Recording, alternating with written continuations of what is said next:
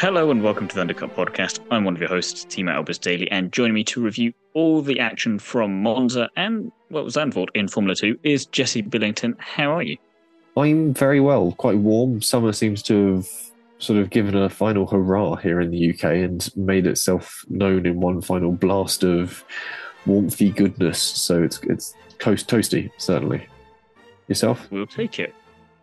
Not too bad, not too bad. There's a lot to go through from the feeder series, and most of it pretty good. So I think we should just get straight into it with what the hell has happened. And normally we'd just say about pole position here, but we actually have news because the Formula 2 2024 car has been revealed, and the key points are essentially it's safer.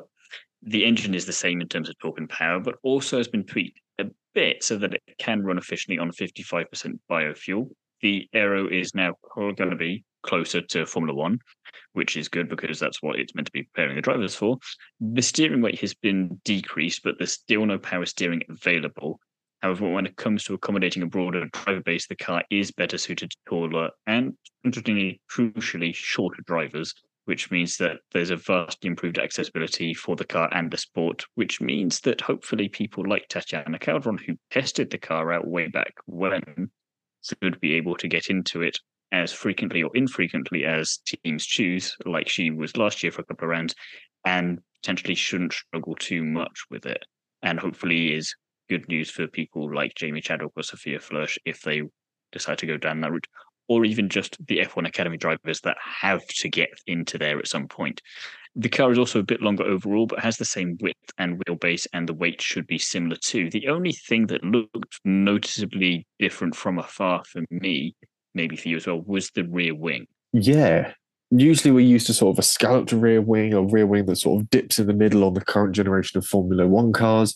This is very much the opposite way around. It sort of fans out across the top of the car, which is I'd like to see the aero of it and see how it works and see what it's supposed to actuate and the air that it produces and the wash that it uses. But yeah, it's overall, I'd say this is a step forward on the car. We've been using the same car since 2018, so it's old as hell. It became Formula 2. Since it became Formula 2. So about 2017-18. At the same time, so 2017-18 time, yeah. So it's a very old aero car. It's not particularly great, but it has given us. It's not bad. It's given us a lot of good racing, certainly. Either. So it'd be interesting to see how that impacts what already is pretty close and good racing.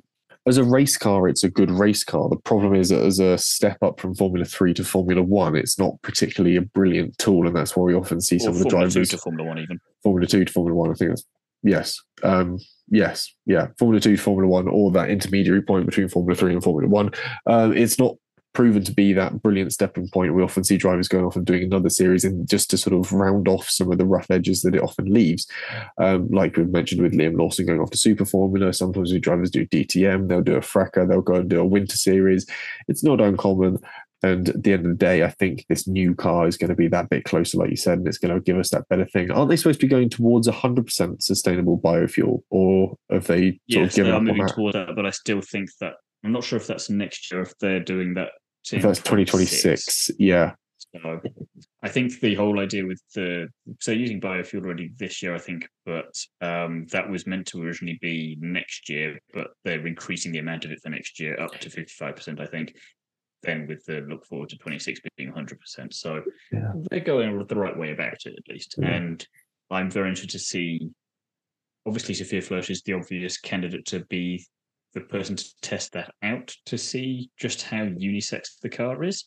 And she's got more points on the board than some of the other drivers in both categories. So it wouldn't be the worst thing in the world, logic-wise, to try that. But alternatively, you do have other female drivers who are experienced and deserving at least of a shot in F2 that, whilst they probably might not make it to Formula 1, it would be interesting to see what an experienced single-seater driver could do in an F2 car that is actually built a bit more for them. Yeah, I think there's certainly some of the drivers in the top flight of F1 Academy would be interesting to sort of see how they're able to transition to it, see if it is genuinely a car design and a car structure that is more befitting of shorter height drivers. As much as we like to joke about the fact that F1 drivers are short, at the end of the day, female racing drivers are going to be shorter than male racing drivers. The racing drivers as a species are short, and I think the females are, as with everything else, going to be shorter. So it's great to see there's this accessibility and this sort of this parity across it going, which is nice to see. There was another point I was going to mention. That was it. I like the weight width and the wheelbase and the weight of the cars are pretty much staying the same, which is one of the things that makes Formula 2 exciting, is the fact that because it's that slightly smaller car, it can get a bit racier on tighter tracks. With the length increasing, that's not too much of a damage. Things is, we can't overtake on this track, I'm afraid. Terribly sorry, but you're wasting all your time here. We're just going to have a DRS train. It was like, no, we're Formula 2, bitches. We can do this. Yeah, it's like Formula 2 in Monaco or in Hungary is always an absolute riot because the cars are smaller. And in Formula 2, you get sends around the outside of like Anthony Nogues and Tabak and all sorts. Whereas in F1, you get a DRS pass down. Try that. It's just not going to go well for you. Yeah, give it a shot. Go on. But yeah, ain't nothing happening there. Speaking of jumps from one series to the other, though, there was an announcement of a driver that is skipping Formula 3 entirely. I don't know if you saw this one. Yes, but remind me, because I feel like you've got the information in front of you. I don't. I sort of was hoping you would remember it. Are you thinking of Joshua Mason? No, who's just sort of appeared in Formula 2. Yes. There was Although someone he did else. Amazingly side note as you have a look through your stuff. He did beat Nissani over the weekend, so that's just amusing. Yeah, he's not had the best time of things. I'll just look at the 2024 F2 and see what comes up. For next year. Okay. Yes, yeah, already jumping in for next year. I believe he's going to be racing with Prema. I think it was Kimi Antonelli. That wouldn't be surprising if it was him, then. Just give it a final check, but I believe it is Kimi Antonelli. I didn't see an official word on that, but...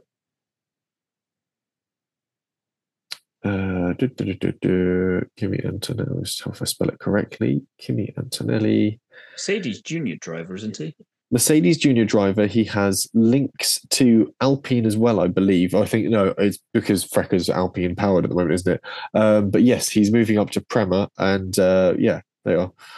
Wolf, Toto Wolff. Mercedes will wait until after Frecker. Just show me the article.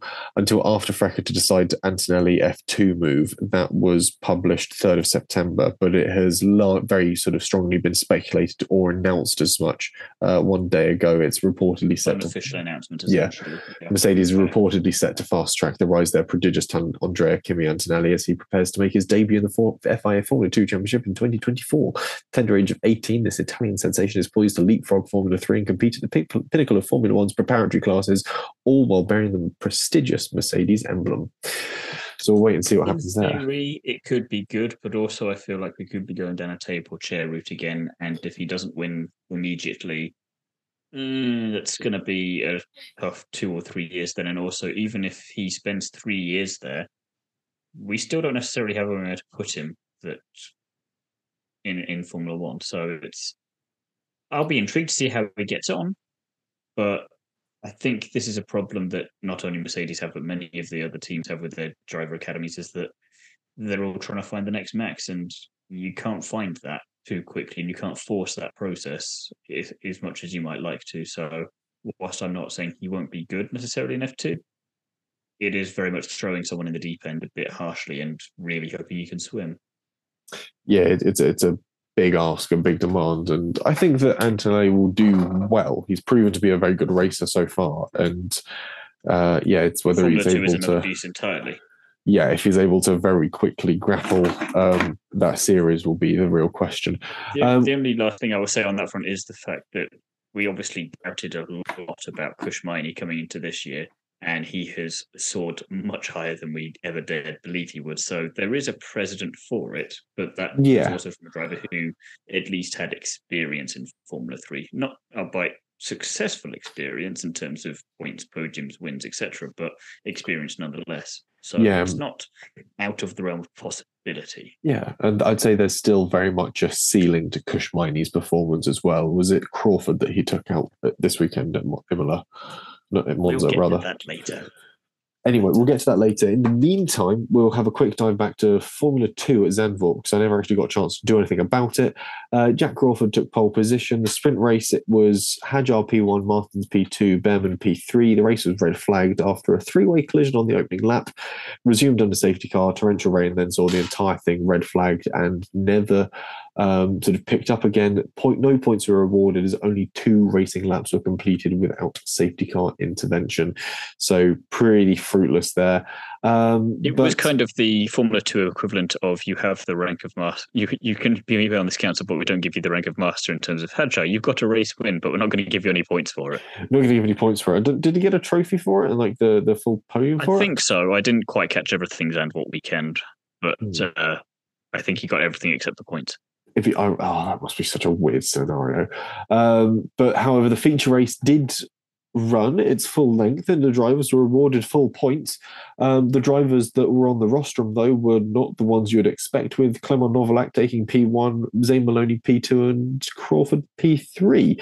Porsche, Vesti, Behrman, Doohan all DNF'd second year in a row at Zandvoort for Doohan to have a pretty rough time of things. He was collected in a big crash in the feature race last year, I believe. And the conditions were a bit challenging, so while entertaining, it was not necessarily an accurate representation of the talent of the grid. Sometimes stuff just happens, like both your rear wheels fall off in Fred Vesti's case. Nonetheless, when the circuit went green, Maloney and Crawford enjoyed a good battle, and neither had the tyres post-tussle ready to go and challenge Novalak, who would go on to take his first win in any series since GB3, which is quite the waiting time. Quite the waiting time, and he's gone back to normal for Monza, so it seems very much flash in the pan, freaky kind of Zandvoort event there. And I think just quickly on Doohan, I'm pretty sure he didn't even make the race start last year. I think he span out on the banking going into the last corner. He did that this year. Okay, so last year he was wiped out in a race safety car restart by back of the field. He was probably on the last corner as well, though. I think literally coming out of the last corner. Yeah, this time he got up onto the banking. I knew the memory was similar. Came round. It was very sort of deja vu for Doohan there. So not great. Regardless, we'll shuffle on to Formula 2 in Monza, where it was a slightly different story and a lot more conventional with qualifying. As conventional as F2 can get. Yeah.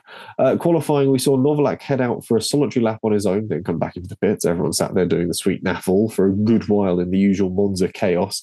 Then Crawford caught fire, which was quite odd. Porsche eventually gets in a lap that bags his first pole since the opening round of the season. Vesti was crucially down in 8th place, so a long way for his championship rival behind him. Weirdly, Teo's third pole in his Formula 2 career as well. You sort of expect there to have been a few more by this point, but no. And Roman Stanek came out of nowhere to perform quite nicely. So Porsche pole and then a bit of a jumbled order behind him, but of crucially 1 extra point added to Porsche's tally and just what he needs to sort of try and keep the game afoot with Vesti this season. Yeah, Porsche is that weird driver where he's just got good racecraft and is a better version of Arthur Leclerc in terms of bad qualifying, good racing, whereas Arthur Leclerc just qualifies so badly that he spends most of the race trying to get back up to a position where he can just about get a point, and then it's too late by the time he actually gets there to do much more than that. And Stanek, that was about his highlight of the weekend, really, because it did he did all right in the sprint race considering, but he did have a bit of a memorable weekend, but not for any of the reasons that he's going to want it to be remembered for, but we will get to that. The sprint race did see Vesti in P1, Martins in P2, and Richard Verschoor in P3 back up there. That was nice. It was a bit of an epic sprint race with action throughout. And Porsche P4, again, that consistency being key there. Miney P5, Behrman again with the consistency P6.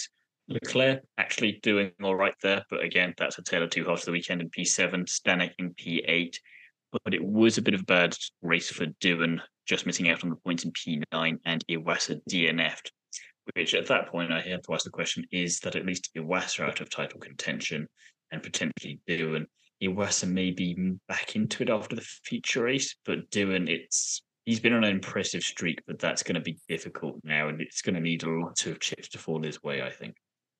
Yeah, I think there's a lot of drivers that need a lot of chips to fall their way. I think he's sort of looking for basically a double win in Abu Dhabi to sort of pull this one back. And for those other people around him To fighting for not championship score to any points, really sort of thing. badly. Yeah, mathematically they're still in the title, but I think, like you said, with it, certainly with Dewan and possibly with Iwasa, some of those lower ones in that sort of top six, I think, are don't stand the best chance really for getting the title. I think it is coming down to the top three and possibly even top two at that, really.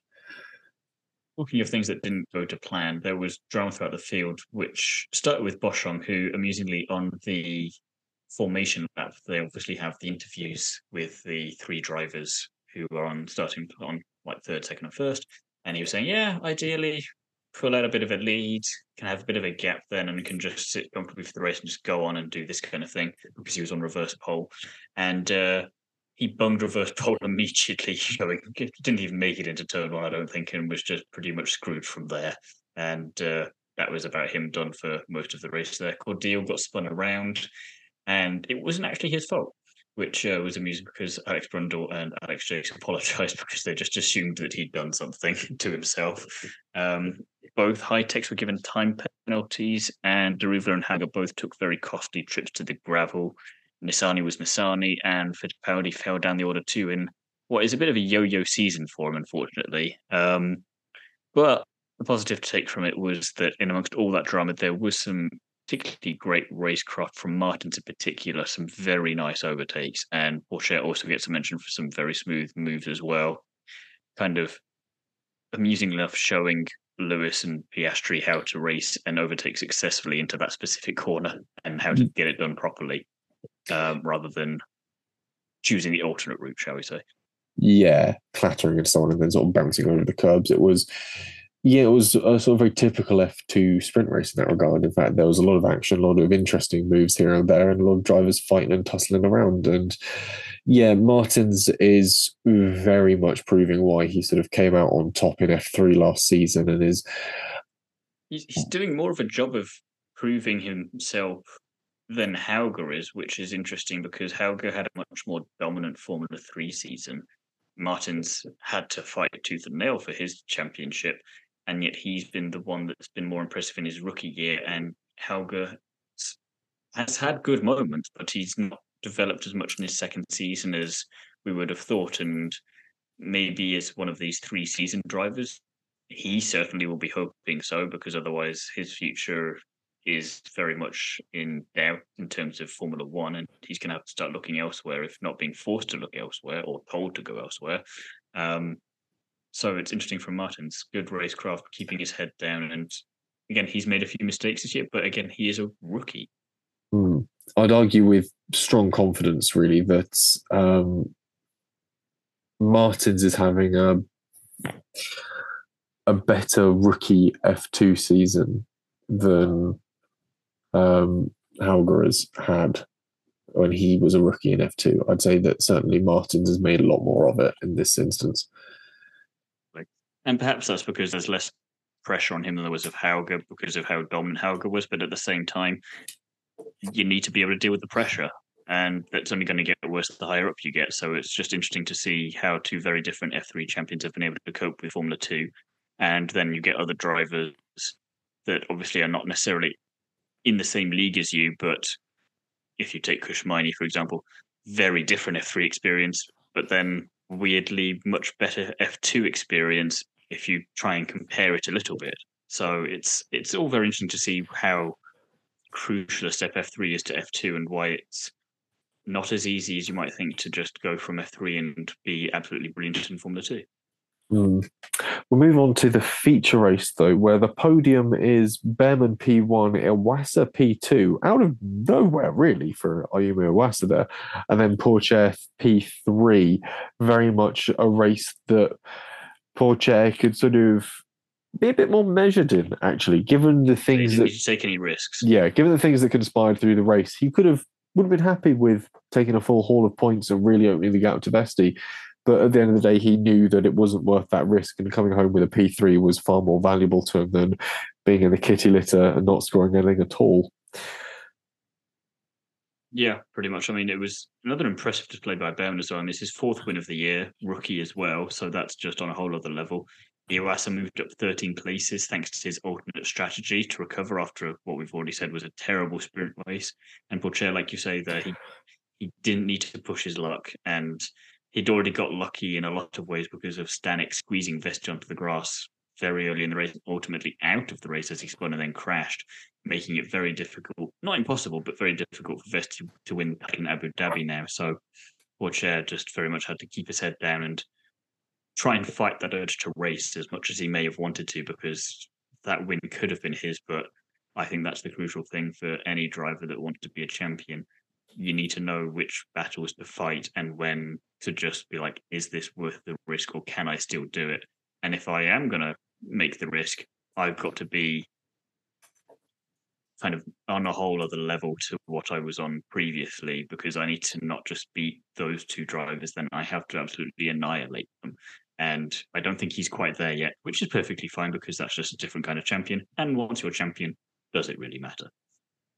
Yeah, it's very much that sort of the idea of um, knowing when to hold them, knowing when to fold them, and knowing when to walk away. I think was very much Pourchair's sort of approach to the rest of that feature race, and it paid dividends. I think in the long run for him, it wouldn't have looked quite so spectacular, but at the end of the day, what will look spectacular is winning the championship with a good lead, I think. So, yeah, a good result there. Meanwhile, less good results for the likes of Martins, Maloney, Miney, and Leclerc, and Novalak for that matter, as they all retired. Stuck DRS flap crash contact with Crawford, spinning and being Novalak really sort of took them all out. I think the stuck DRS flap was very interesting because all of a sudden it gave Martins something interesting to try and contend with. He all of a sudden had a car that wasn't really that much quicker in the straight line than the rest of the field around him because everyone was in a DRS train.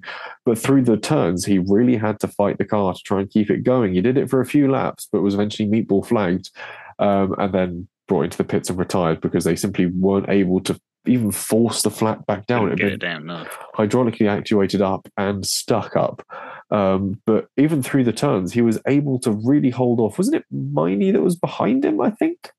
Possible. There was a lot of changing going around in that race, so it was hard to keep track of things at the time, to be honest. I do think it was Miney that was behind him when it sort of actuated and got stuck. And Miney was struggling to get past through the turns, which I think is, I don't want to take away from Miney's performance, but I think it really adds to Martin's performance that all of a sudden you've got a car that's lost a huge amount of downforce through those high-speed turns.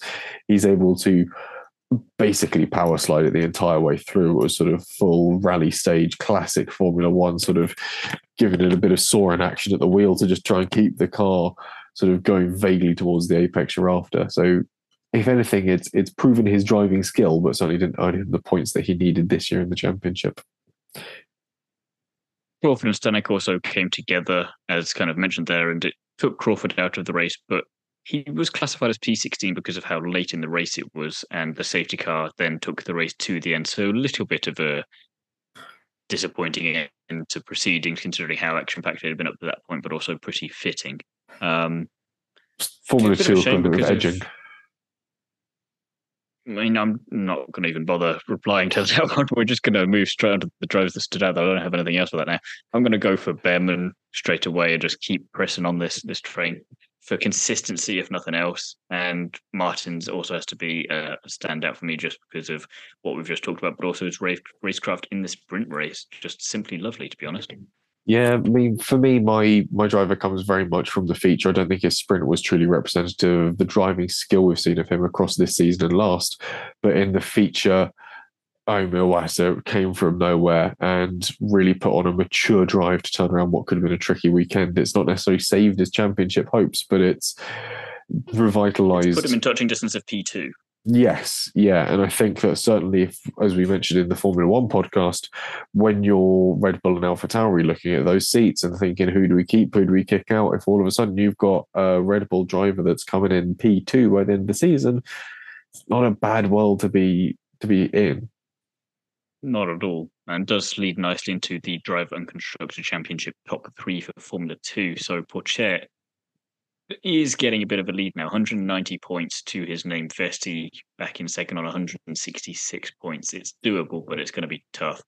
Iwasa getting ever closer to Vesti on 152 points in third. Like you say, if he can get in second there, that's 3 places ahead of where Logan Sargent was and 1 place ahead of where Zhou Guanyu was when they finished their respective F2 careers. So it's a very strong resume, shall we say, to try and get in the AlphaTauri seat. F2 constructors wise, we've got ART out in front with 321 points, Prema in second with 296 points, and Rodin Carlin in third with 212, who were just we're also here. Yeah, they're sort of clinging on for dear life in that sort of third place in the F2 constructors, which neatly wraps up our F2 chatter. And I think we'll roll it straight on into our F3 chatter, but it's sort of, we've got a nice little pausing point there to sort of look back on the F2 to this point in time. And equally, we've got a big gap of something like 82 days or something until F2 goes green again in Abu Dhabi. Which is good for Zane Maloney because he needs that time to recover after his crash in Monza. Because he did big crash in Monza. Yes, yeah, he was not hobbling out of the car, made his way back to the pits. I think it sort of looked like a bit of a twist and a sprain, but nothing more than that. But so we wish him well with his recovery with that one. But out of the current F2 crop, who do you want to see as an FP1 drive? And crucially, who do you reckon is going to come out on top at the end of Abu Dhabi? Well, I predicted Jack Doohan at the start of the year, so that is tricky at this point, but I'd still like to see that happen. I don't know how it happens, but I'd like to see it. Is he still? I still think it would be nice for Vesti to be able to do it, just because I still think whoever wins this championship is not going to be in Formula One next year, and for that kind of reason, it's got to be Vesti, because then Porsche would just replace Joe and Alfa Romeo anyway. Because that seems to be the done thing of let's not actually put a champion in Formula One until at least 2 years after they've won the F2 title. Let's put someone else in. Or you get to be Mick Schumacher and you get stuck in a Duff Haas. So I wouldn't mind seeing any of the top 5 really, or top 6 in an FP1 session. Jack Doohan deserves a spot in a free practice session, maybe Kota or Mexico, somewhere like that. Porsche, Vesti all seem like obvious choices as well. Iwasa, I don't know where they stick him. I think he's the most unlikely to get an FP1 session just because they've all kind of sorted themselves already because of the shenanigans going on with AlphaTauri. And I don't think there's anyone else who is likely to. So, and I don't think there's necessarily anyone else who really deserves it. Yeah, that makes sense. So Doohan cannot win the championship on 138 points with only 38 available. He cannot close the gap to Théo Pourchaire. He can, however, come second, assuming obviously no one in the between him and second place scores points. So that leaves essentially the race for first is between Ayumu Iwasa, Frederick Vesti, and Théo Pourchaire. Yeah. I think which of those 3 are you going for then? I think I'm going to call it and say it's going to be Vesti. Vesti. It could happen. It could happen, and I think it would be very typical of Pourchaire. It would be a nicer story, I think, as a neutral fan. Yes, you don't want to then see, oh well, Pourchaire got there easily enough in the end because of some bad luck for Vesti, and he just had to go through the motions then, and it'll be very Abu Dhabi of things. And it's F2. We don't want it to be very Abu Dhabi of things. We want it to be Formula 2. I mean, at 30, so that takes him into 198 plus 388. I don't think Iwasa can win, actually. 152 plus 38 takes him to 190. So, yeah, Iwasa can't win either. Yeah, Pourchaire would win on countback. No. If he didn't score anything. Pourchaire would win by 1 point. He's only on 190 points, so you just 191. Did you include a fastest lap or a pole position point in yours? I was looking at what the F2 website said, so then maybe they've just not updated it yet. They probably will have now, but a few hours later after I put the thing up. But was going to say now that you've put it on the podcast and said so. Oh no, their website says 190 points, whereas the Wikipedia says 191. Well, I'm going to trust Formula Two Yeah, over I'm going to trust Wikipedia. Formula 2 there, in which case Iwasa on I mean, Webster 152. still loses, but it would be on countback. Yes, At least. which is, So, if anything, a harsher way of it falling. But yeah, Dylan is not close enough. So Vesti is in reality the only person that could win outright against Pourchaire. And I think it is going to be Vesti. Drivers I'd like to see in an FP1 drive. I'd like to see Pourchaire get the FP1 drive. I think that would be a really good final part to I think his Joe season. would prefer he didn't. Yeah. But at the end of the day, that's down to Joe to have done better. I think I'd like to see Iwasa in one of the Red Bull cars or one of the AlphaTauri cars by that measure. I think Vesti would be an interesting one as well. I know we've already got him lined up against George, or replacing George rather. So he'll be against Lewis. So it'd be interesting to see there. I think Martin's in an F1 car would be quite interesting. Yeah, no, I can see that. I think he's in the top six, so I can just about count it's him or Behrman. So I wouldn't mind seeing Behrman in a Haas and Martins in an Alpine. There we go. I wouldn't want to be whichever Alpine driver sits opposite Victor you don't Martins. Want to be either of them anyway, because Doohan's already looking at those seats with a bit of hunger in his eyes. Never mind Martins. So has Doohan done an FP1 drive yet? I think he has. He did one earlier in the season. Yeah, I can't remember where, but I'm pretty sure. Might have done one last year. Might have done that as well. In which case, it's even more trouble for Gasly and Ocon. Yeah, but if you're Gasly or Ocon and you all of a sudden got Victor Martins next to you and a comfortable looking Victor Martins, problems are on the horizon there. So I think that neatly wraps up our F2 chatter. We'll shuffle then into Formula 3 and we'll dive straight on in with... kick things off with qualifying. Yeah. There was both a lot of excitement and really not much of anything. Yeah, it was one of those sort of Monza qualifying sessions where nothing happens, everything happens. Oh my God, we've got a champion. So pole position went to Oliver Goethe, who is not in title contention. However, the fact of the matter is that crucially for Gabriele Bortoleto, it wasn't Paul Aron on pole because, of course, Formula 2 and Formula 3, you get a point if you qualify on pole. And Paul needed to bag pole and win both the sprint and feature races with the fastest lap to stand a chance of going level with Bortoleto on points, which on countback would give him the title. Deprived of that pole position point, Aaron could only do a best of 143 points this season. So even if Gabriele failed to score a single point, it doesn't matter. So even by the end of qualifying, we had our champion. Mathematically, there was no denying it. The pole went to Oliver Goethe. There was a lot of action in the qualifying stint with several drivers crashing out, contact up and down the field as drivers jostled for a tow. Doesn't matter though. Bortoleto became champion in the pit lane. Second year in a row, we've seen the championship for F3 awarded in the pit lane because his main rival was made it to the feature race. Yeah, still, but yeah, this is. I mean, it's something we're definitely going to touch on in an F3 season review, but Bortoleto is such a curious champion because whilst we watched all of this season, or at least I have, for the most part, at the very least, he's been just such a forgettable figure in a lot of ways. And it's kind of, I know he's done well, but you've kind of immediately forget about it. And yet you just assume that he just started the season about 50 points up on everyone else before the racing even started, because it just seemed to have such a massive gap so soon that you're like, sorry, who is this person? I know I should pay more attention to the really junior categories, but he does seem to have come out of nowhere a little bit for people who just look at F1, F2, F3, F1 Academy. And I mean, it's very impressive. He's obviously got to be in F2 next year, and he proved in Monza why he's a good driver and how he managed to get this championship through consistency and not really winning an awful lot of the time. But he was just always kind of there in the background doing exactly what he needed to. So kudos to him for that. And again, if in that sense, it's a very fitting way for him to win the championship in pit lane after qualifying, because it's just the kind of sneaky ninja thing that he would do.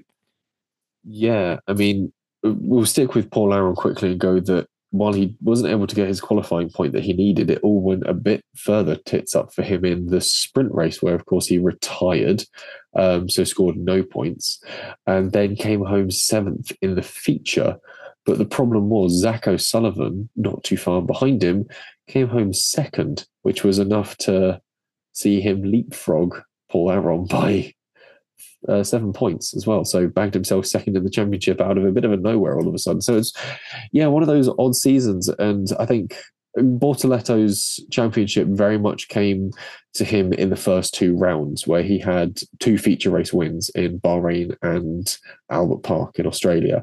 And that put him on very much the right foot. When you look at the drivers that were close to him, O'Sullivan had a sprint race win, and an 11th and a 5th in feature races either side of that. And then you look at Paul Aron's, where he had a third place in the sprint in Australia, but a 12th and a 6th in the feature races either side of that. So it was, Bortoletto got off to a very interesting strong start. thing where Paul Aron was the driver that everyone was looking at the beginning of the year because of how strong he'd been up to that point in lower categories, and Bortoletto, not bad by any stretch of the imagination, but it's always interesting to see which drivers are looked at, and especially with like Jack Doohan this year, everyone thought he was going to come into F2 and win and just be dominant. And then it's these other, it's Vesti being there. Fortunately, you're not too surprised about Vesti being the main title contender. They're like, interesting, you're good, but we weren't expecting you to be this good. And the junior categories have a weird way of weeding out which drivers have got what it takes, and not necessarily in a racing driver way that is the most logical in terms of just win outright everything. Do a Dennis Hauger, do a Victor Martins, where if you're not winning, you're at least coming on the podium every other race, that kind of thing. So very interesting, very interesting. But the sprint race itself was pretty action-packed from the outset, and Colapinto managed to win that one. Bortoletto P2, again, didn't need to at that point, but why not go for a victory lap? Boyer then P3, first podium for him, better late than never. As you mentioned, Collett tagged Aaron going down to T1, which basically had a domino effect crash-wise and was pretty dramatic. Taylor Barnard then came home P4, very strong weekend for him overall. Browning in P5, Fornaroli P6, not bad for his home event. Goethe in P7 and Mini in P8. And essentially the only note I've got for that is it was a very nice action-packed way to start off the weekend, really. So it was worth getting up a little bit earlier for.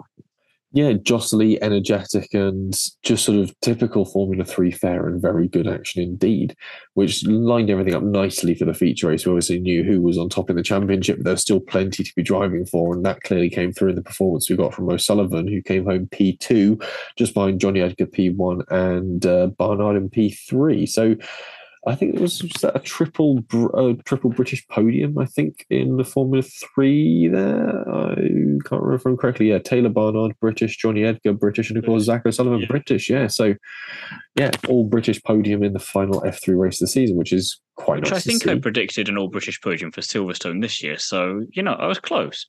With the F1. I was 2 categories down and in the wrong country, but, I wasn't far away geographically. The energy was there, I'll give you that. Goethe broken throttle as he pulled up on the formation lap, so he was forced to retire from the feature race. And then Colapinto, Marty, Saucy, Montoya, Bedrin, Frederick, Farrier, and Cohen all DNF'd. Broken suspension, contact, teammate contact. Not entirely certain what went on with that be Montoya or Bedrin. I think it was Bedrin. Ended up in the gravel for Frederick and and not sure again for Cohen. Not sure what took him out. Not sure again really what happened with some of them. They just sort of vanished from the race. Really had a bit of an Esteban Ocon in that regard. Very mixed sort of outcomes for a variety of drivers further down the lead there. But we did end up with a last lap shootout, which was quite entertaining, as had the rest of the race been, due to the lead of the race constantly changing. But Edgar managed to keep a hold of it until the end. It's very much a Formula E race amount of lead switches, really. So to see off the Formula 3 season in style was very apt. Felt very last day of school. That was definitely something that came across in the commentary as well. I think Alex Brundle mentioned it at some point or another. Yeah, he definitely did. And some of the moves that some of the drivers were making, you thought, yeah, you're just doing that because this is the one time you can get away with maybe being a bit more aggressive or a bit more ballsy going into particular corners than you would normally be, because it's the last chance you'll have for a while to prove yourself to either the team that you're currently with to keep you for next year, or other teams in F3, or if you're looking to really go for it to try and get into F2, like that driver's got a bit of spunk there. Let's go with that driver because they've, you know what, Monza, it's a classic track. If you can do it there, you can do it anywhere. Yeah, I think it was just a bit crazy, really. I think it was a good way to finish off the Formula 3 season, though. It's kind of pro chaos, and at least we got a proper ending to it this year, as we didn't last year because of the crash that the race curtailed early and had to be getting Victor Martin's crowned in the pit lane. But it does also mean that potentially for the last time this year, unless she gets into another category between now and December, Flörsch watch for one final time, qualified P17, which on paper is not necessarily the best, but also considering where she has been qualifying, it's better and it's a nice improvement in that direction. I feel like it's not just a thing for her. I think that's a thing for a lot of drivers down that end of the field. They don't often get a lot of the spotlight on them because, if you're qualifying P28 all the time and you go to P22, you're like, yeah, but it's still P22. It's like, yeah, but it's an improvement. And there are all these other narratives going on that just don't get a lot about. And maybe that's something we should look at in a bit more detail for the season review of this and give them a bit of a shout out. But again, P17, not bad anyway for this particular driver. Sprint race went from P17 to P12 on the opening lap, which definitely took advantage of the chaos there. And she has proven to be particularly good at that this year. Contact with Solov, though, after the safety car restart, hindered her momentum a bit. We thought there was maybe damage. If there was, it wasn't significant enough to retire. It was a shame, though, because she ended the race in P17. So on paper, you finished where you started, but that's not really a fair assessment of things.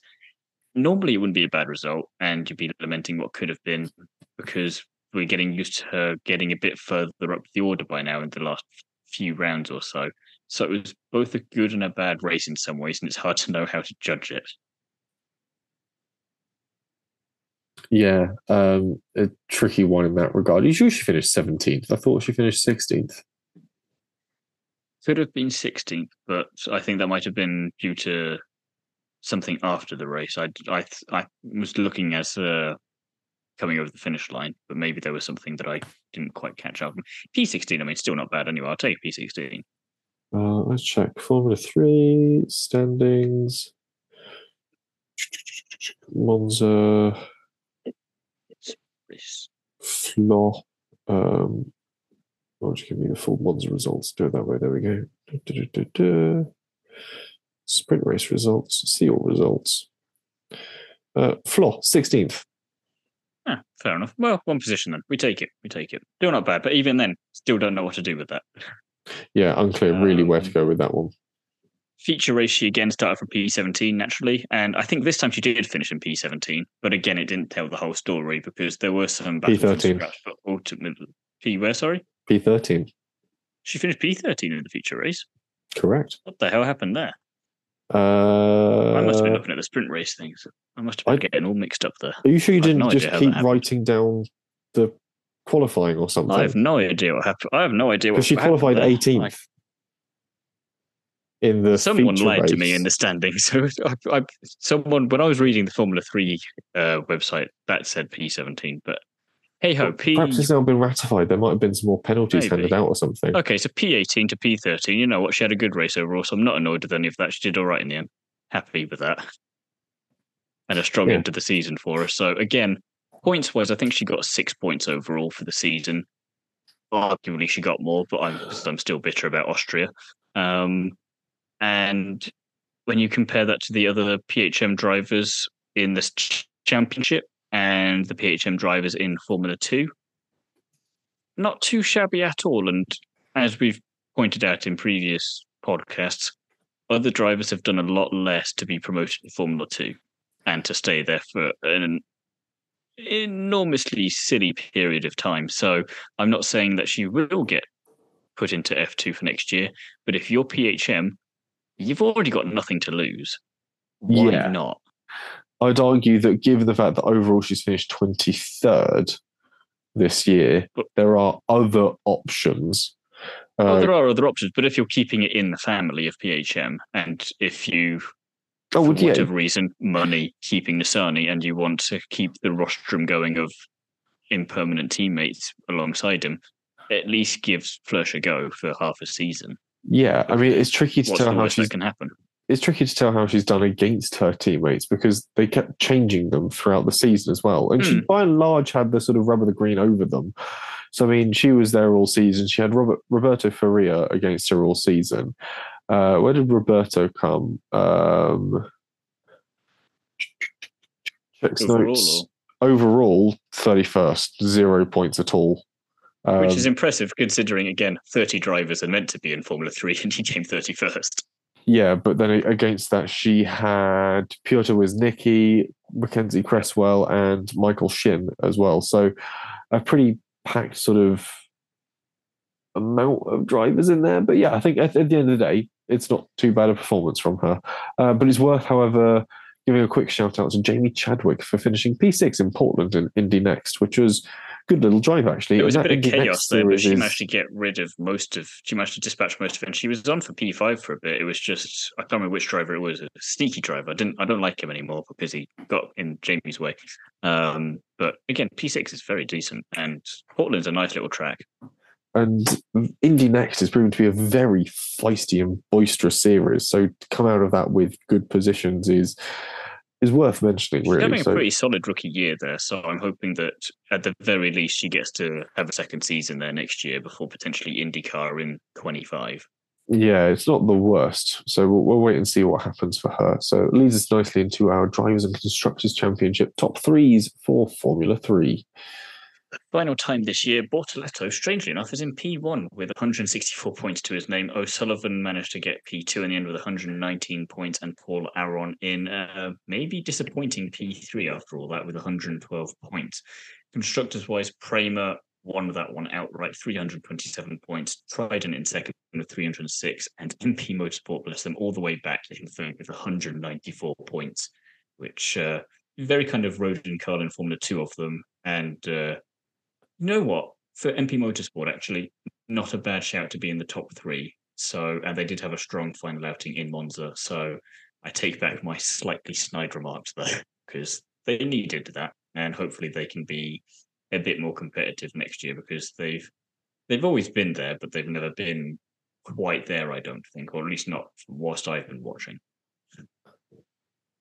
Yeah, it's one of those sort of very typical Formula 3 seasons where there's just been a lot of different things going on up and down the field. And I think for Bortoletto to come out of it on top with that big of a gap, I don't think it actually reflects how tight and jostled it's been as a season.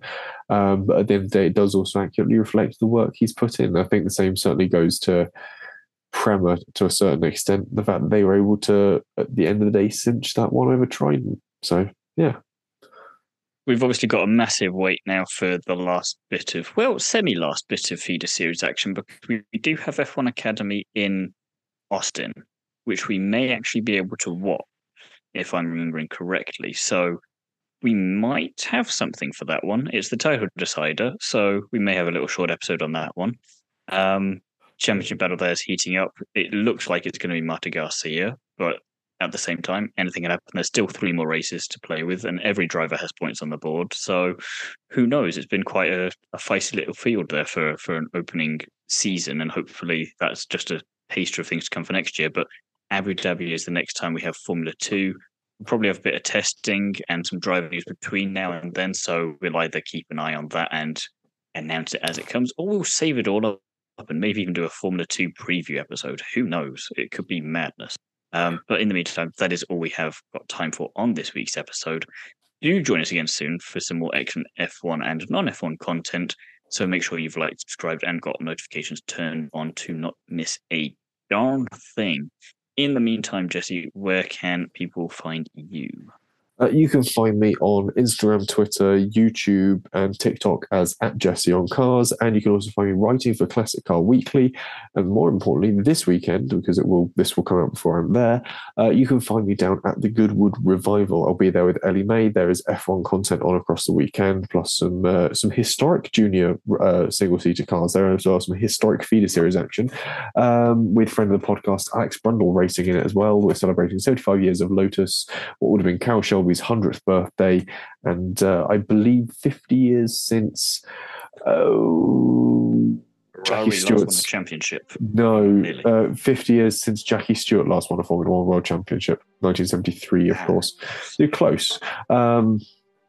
So yeah, plenty more to come from me, and obviously we'll be back with a preview for the Singapore Grand Prix sometime soon. We will. As for me, you can find me over on Is It Fast, on the Curbs, the Nitro RX podcast, Paddock Sorority, and I think Instagram. That is just about the summation of that all, I think. Anyway, all of it will be in the show notes, so do go and check that out if you want to find us in any of those places that we have just said about. Anyway, thank you very much for listening, and we'll be back. Well, we won't be back soon for more feeder series action, but we'll be back soon for more general motorsport goodness. Thank you for listening. Goodbye.